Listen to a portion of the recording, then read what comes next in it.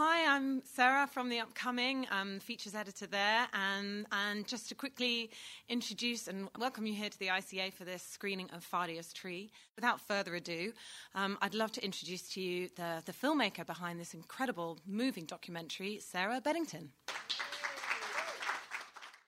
Maybe a good place to start would be kind of the genesis of the project. Maybe if we, you cast your mind back to that moment when you met Fardia, when she leant across the table in the cafe. And as I believe it, you hadn't even intended to make a documentary film before this. So not only your documentary feature debut, but you hadn't even thought about making a film. So tell us a bit about how it all came about those 15 years ago, and it came to be the film that we see today. I trained as a visual artist, and that's what I was being, just minding my own business, being an artist, making small artist films that were being shown in galleries. And someone here in the room who has been instrumental in many things is Sasha Craddock, who I did a show with in 2008 at a solo show at Bloomberg Space. And it was actually that show where I had production money that sort of helped me to start making this film. But I'd gone to an arts conference in Beirut, and just with artists from all around the world, and it was my very last day, and I was a bit fed up of being an international artist, just being with an artist group. I wanted to feel this place where I'd never been to that region of the world before. So I went down to a cafe by the sea just to have a quiet moment on my own and watch the sea. And and then this woman reached across and said, "Are you happy?" And that was a huge moment. And then I went. I was living in New York at the time. I went back there, but we stayed in touch. I got a call from the CIA at one point saying, "Is it you making all these calls to Lebanon?" But we stayed in touch. Then I was invited to go and stay, and when I said, "Well, what could I do that might be useful?" Fardia said, "Why don't you come and make a film about our situation?" And I said, "Well, I don't really do that. That's not really who I am or what I do, but I'll give it a go." And I did go with a very tiny camera, and I shot some material, and I showed it to Sasha here in the room. And then a few days later, I got an email from her saying, "Well, yeah, it's interesting what you've done, but would you like to do this solo show?" And which was partly about material that I'd shot from the camp, but not entirely. It was previous works as well. But through that, I got a better camera, because I had, the first time in my life, had decent production money, which was amazing. And I went back, and I went back, and I went back. And that was the beginning. And the other thing that really stood out to me is that it's a very female-led film. And not only because you're telling Fardia's story, but also it's kind of through the prism of this friendship that the two of you shared.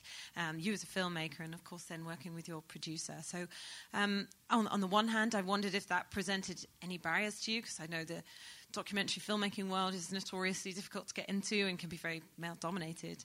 But then on the positive side, what do you think that brings to telling this story, the fact that it is through this female lens? I think in a way it was such a solitary journey for me until I met Susan, the producer of the film, that I did a lot of funding applications. I did a lot of pitching at different festivals and things, and I felt it was more the subject matter that was holding it back than my sex. Perhaps that people wanted the film about the birds. There were TV people who said, "Why don't you just make a film about the birds?" And I said, "Well, that's not why I'm making this film. I'm making this film because it's about Fardia and her community." And so there was that. There was the subject matter to get over more than anything, I think. But yeah, I think it does have a very female sensibility, and that, we formed a sisterly friendship, which is, we talk to each other at least once a week still. and we're very close. And the whole team during post-production, really the close editing team was me, Susan, and our editor, Ariadna Fatio-Vilas. So there was, it was all female perspective, except in the sound department, I have to say, which we do have to say, an amazing sound by Palestinian hip-hop artist and electronic composer Makata, who did the score from scratch, and Stefan Smith, who did an amazing job with the sound design. Well, I think now, should we open up to the audience? I don't know if anybody has a question they'd like to ask. Hi, I'm interested in the story choices that you made, and that when it became apparent to you that birds was going to be this amazing metaphor to convey the story, and it actually has so much emotion. You kind of were so used to seeing and kind of having the stereotypes of refugees, but then if you bring that in, and it kind of sheds a new light on it. So when did you decide that was going to be something you would explore?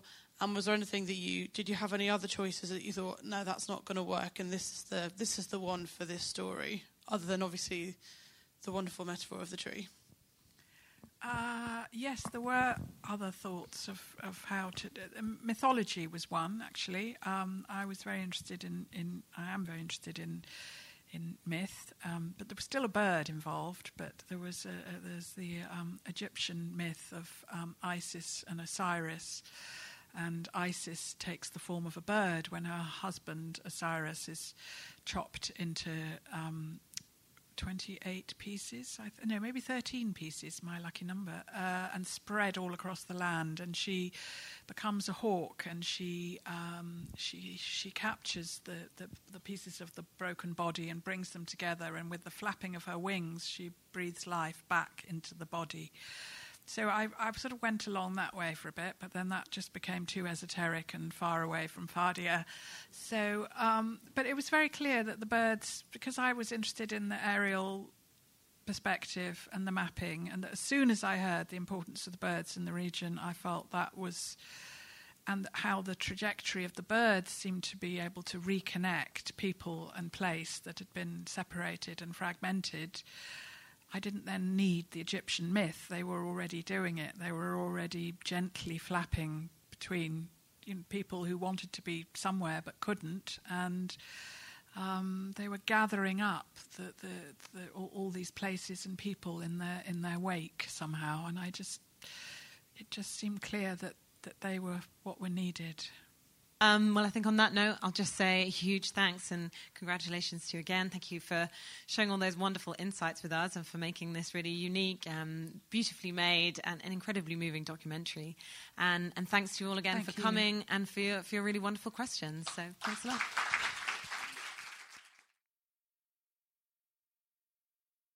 My name's Karen Davis, and I work for the United Nations Regional Information Centre.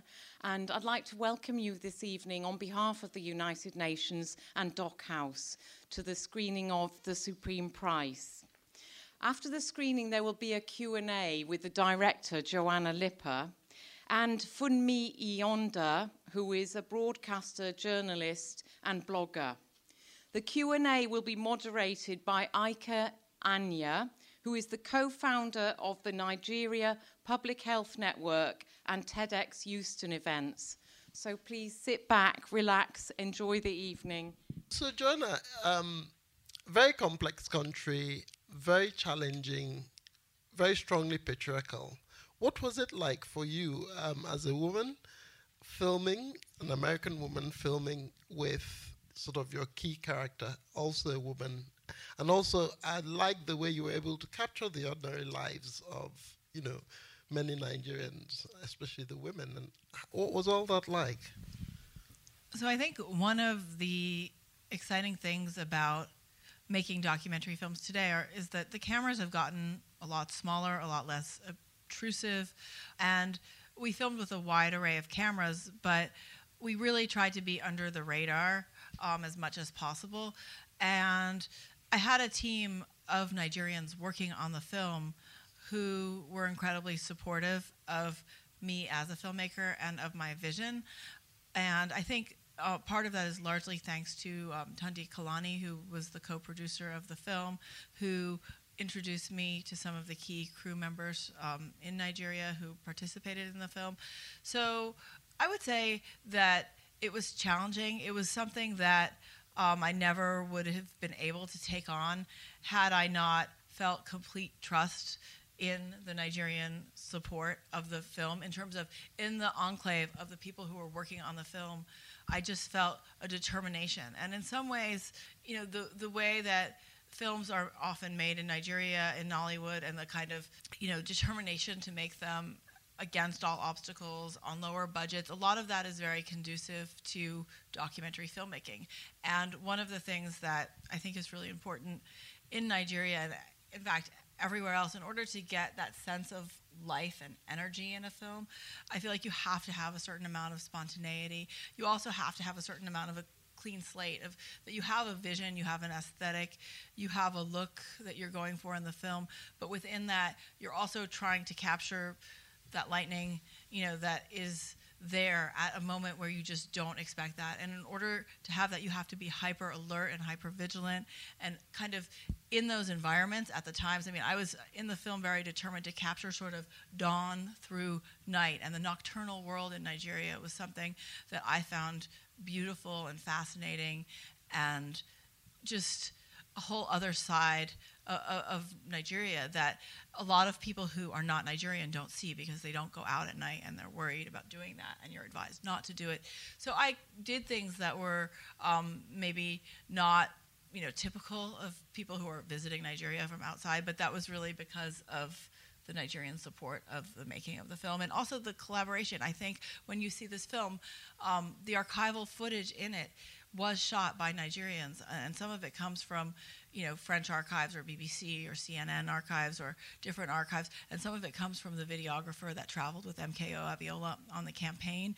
But that Nigerian vision is actually interwoven into the film. So it's not a film that I was trying to make from my perspective as an American woman. It was a story that I was trying to tell as eloquently as possible, using, you know, cinematic language, and like a quilt or like a mosaic, taking these incredibly beautiful tiles or pieces of, in some cases, forgotten footage. I mean, the Nigerian footage that the videographer shot had never been logged. I mean, when we first got it, it was, you know, 40 videotapes. I had to go through them for like 3 weeks with my editor, just trying to find the images of Kudarat, because there was nothing that said, this time code is this or this time code is that, and just finding these fleeting seconds of her and those moments that you would call kind of offstage moments, not when she was performing, not when she knew she was being filmed, but when she thought she wasn't being filmed and the camera happened to wander onto her, observing her husband or observing a dinner party or observing a speech or observing a situation, and getting inside the complexity of her as a woman and her thoughts. All of those things were equally, I think, important in the making of the film, and in kind of my vision as a woman directing a film, in terms of wanting to capture the female characters with depth, and also wanting to go beyond what's safe or what is considered the ideal role for a woman to portray in a film, in terms of both beauty, but also in terms of, you know, the pressure on women in terms of their marriages to hold up a certain fairy tale marriage ideal, or not to kind of voice any kind of dissatisfaction with their marriage. I thought the things that Hafsat said about the marriage, I thought the things that Kudarat had told Hafsat, and I thought observing Kudarat in that marriage lent a whole other dimension of dissent and of the pro-democracy movement and its link to the women's empowerment movement in Nigeria to the film. And I'm hoping that, you know, when people are looking back on the pro-democracy movement in Nigeria, they see it as inextricably tied to the women's empowerment movement. Thank you. And for me, so talking about women's empowerment and the pro-democracy movement, and looking at, as you've reminded us of the history, I mean, you know, I think back even in the independence movement, you know, prominent women and also less prominent women, women whose roles have never been acknowledged. I mean, what's your assessment of the current position of women in Nigerian society, and particularly in political participation, and are you hopeful? You see, I think the women's participation in politics in Nigeria has improved. it's improved for a variety of reasons. I mean, there's part of meeting certain charters, global charters. There's also, the pressure from women groups to include women. And there's just the actual fact of women being more successful openly, particularly in business and all of that. And there are other ways in which women get into power. You could marry power, or be very close to power, and you will be publicly in power. And I have no judgment on this, because I think it's important that, whichever way, what I say all the time, you have a lot of useless men in power. Why not have a few useless women? Doesn't bother me either way, so let's get them in there, as many as possible. Let's make it normal. I think the challenge is Nigeria, to a large extent, is a failed state. Because it's a failed state, certain infrastructure, certain processes, certain systems that should protect the most vulnerable in any such society is compromised. Because it's a challenged state, that's a nicer way of saying that it is a failed state. It becomes difficult to ensure rights of women in a country like that. As I said, Nigeria became patriarchal. The Nigerian society we've come to understand we had in the past, and it wasn't a Nigerian society because, of course, Nigeria didn't exist then, was a society that I certainly know as a Yoruba woman, and there's vestiges of it left, that marriage and all of that was not paramount. In Yoruba land, for example, women were accorded honor on the basis of enterprise and motherhood, and you did not have to produce a child of your own, because as long as you are able to mother other people's children, you were a mother. So in the annals of Yoruba's anthology, the history, you do not have women called the equivalent of Mrs. Women were called mother of their enterprise. So if you sold pepper, you will be mother who sold pepper. If your daughter or your son's name was Kola or Kemi, you would be mother of Kemi or mother of Kola. This mother of Kola and Kemi who sold Pepe usually would have a husband, but he was not the determinant of her identity, and so she wasn't called his wife in that way. There wasn't a Mrs. label. It was very powerful and very important. I mean, all of this because of, as I said, Christianity, Islam, and poverty that's come from the ways in which Nigeria has been run badly through this. It's made the lot of women very difficult in Nigeria. To change that, you have to go back to the very roots.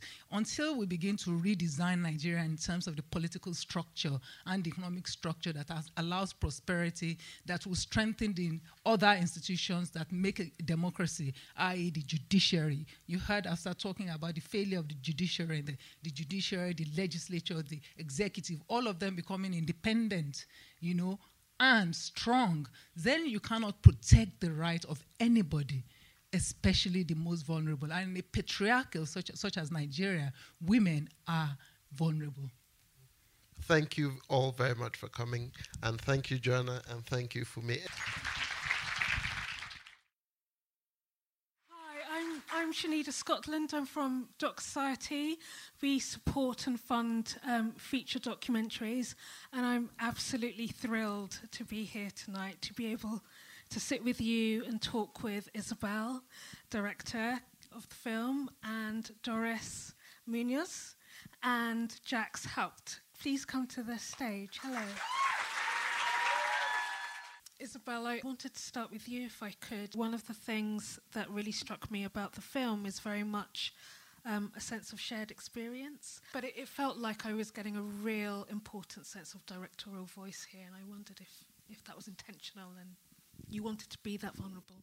Yeah, I mean, I think making this film and the work that I continue to do is kind of reactionary to journalism. I think that, I've been doing journalism for a while now, and there's this aspiration towards objectivity, and I'm really convinced that it's just like a fallacy, and so meaning that it's impossible to have objectivity in storytelling, and so I really tried to lean into that in this film, both in its visuality and its tone, but going back to this idea of trust, it's a really difficult thing to navigate as a documentary director, as a documentary participant. But I think one thing we all shared in common was kind of like a shared understanding of the goals for the film, which is ultimately to have a story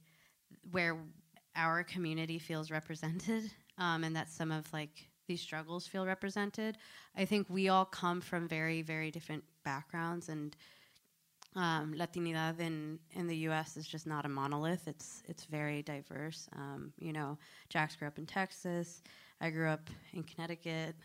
Doris grew up in L.A. And you know, I think that there are so many things that we can connect to and relate to. And I think the central thing is the guilt and pressure of being the child of immigrants and the responsibility of that, and the way that you struggle with that day to day.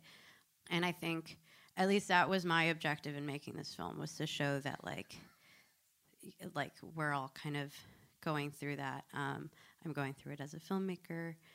You know, Doris and Jax are going through it in music, but you carry a lot of pressure when your parents have made sacrifices, and regardless of what the specificity of your experience, like to immigrate very broadly, I mean, and also very specifically means to like leave your home, and that decision is it's a difficult one, it's a traumatic one, and it's one that carries implications intergenerationally, and it's something that we all carry. And so I think, yeah, I mean, when it comes to the question around trust, I mean, I think it's more that we all kind of had a shared understanding of that one thing. I wanted to give the audience a chance to ask any questions. Are there any questions at all? Yeah, thank you so much. That was such a beautiful film. And I was going to, I guess, ask a question to everyone, but specifically I noticed that Isabel not only directed and, you know, was a producer on the film, but was the cinematographer on the film. And I know as a documentary filmmaker that's taking on a lot, and it's also amazing for a female filmmaker to be doing that, and I thought, just wanted to shout that out for everyone. But yeah, I guess I wanted to ask Isabel how that factored into your own process. Was that a definite decision in terms of being able to essentially like not make such an impact, like Doris was saying, in terms of as you're entering the world, being very careful about who you were bringing in? But yeah, I was wondering if you could tell us a bit more about that. Yeah, I mean, I've been very used to working with a very small team, and you know, obviously, I had so much producing support, you know, with Tabs and Yesenia, and coming from a background of shooting things alone or working with small crews, like that was something that was so crucial in terms of kind of building out a team, is making sure to have a really strong production team. Beyond that, like, for me, the cinematographer, so I came from a photojournalism background. I wanted to be a photographer. I'm a failed photojournalist. And I just love imagery and how it can communicate emotion and the importance of how things are shot, you know. I was really preoccupied with that, and I think that a lot of the intimacy that you feel in the film is a result of me, you know, shooting a lot of it by myself. But then, you know, I had two other cinematographers working with me, Aura de Kornfeld and Louisa Conlon, and we're really good friends. They're like two of my best friends. And it just kind of allowed for I just trust them. Like when Doris got the news about her family, I just called Aura because I just trust her. I mean, we've been working together for years. And same goes for Louisa. Like, a lot of what we shot with Jax was with Louisa, a lot of, like, the beautiful imagery. And it really wasn't intentional for it to be women, all women. I just, like, tend to think that they're the best. Not women, I mean, yes, also, but just, like, them specifically, they're just amazing cinematographers. Like, I wasn't even trying to make a point. They just were the best ones for the job. But I really wanted it to feel, I wanted the whole process to feel really intimate. And so, yeah, I think a lot of what we shot was just done either just with me for a lot of the parts during COVID with Doris, because we were also really sensitive to that, and just trying to minimize the crew. And then also just, you know, as the shoots got a little bit more complex, just building out a bigger team, but always keeping it as slim as possible. Thank Thank you. Thank you, everyone. It's a beautiful question and answer to end on. Can you join me in giving a round of applause to Isabel, Doris, and Jax?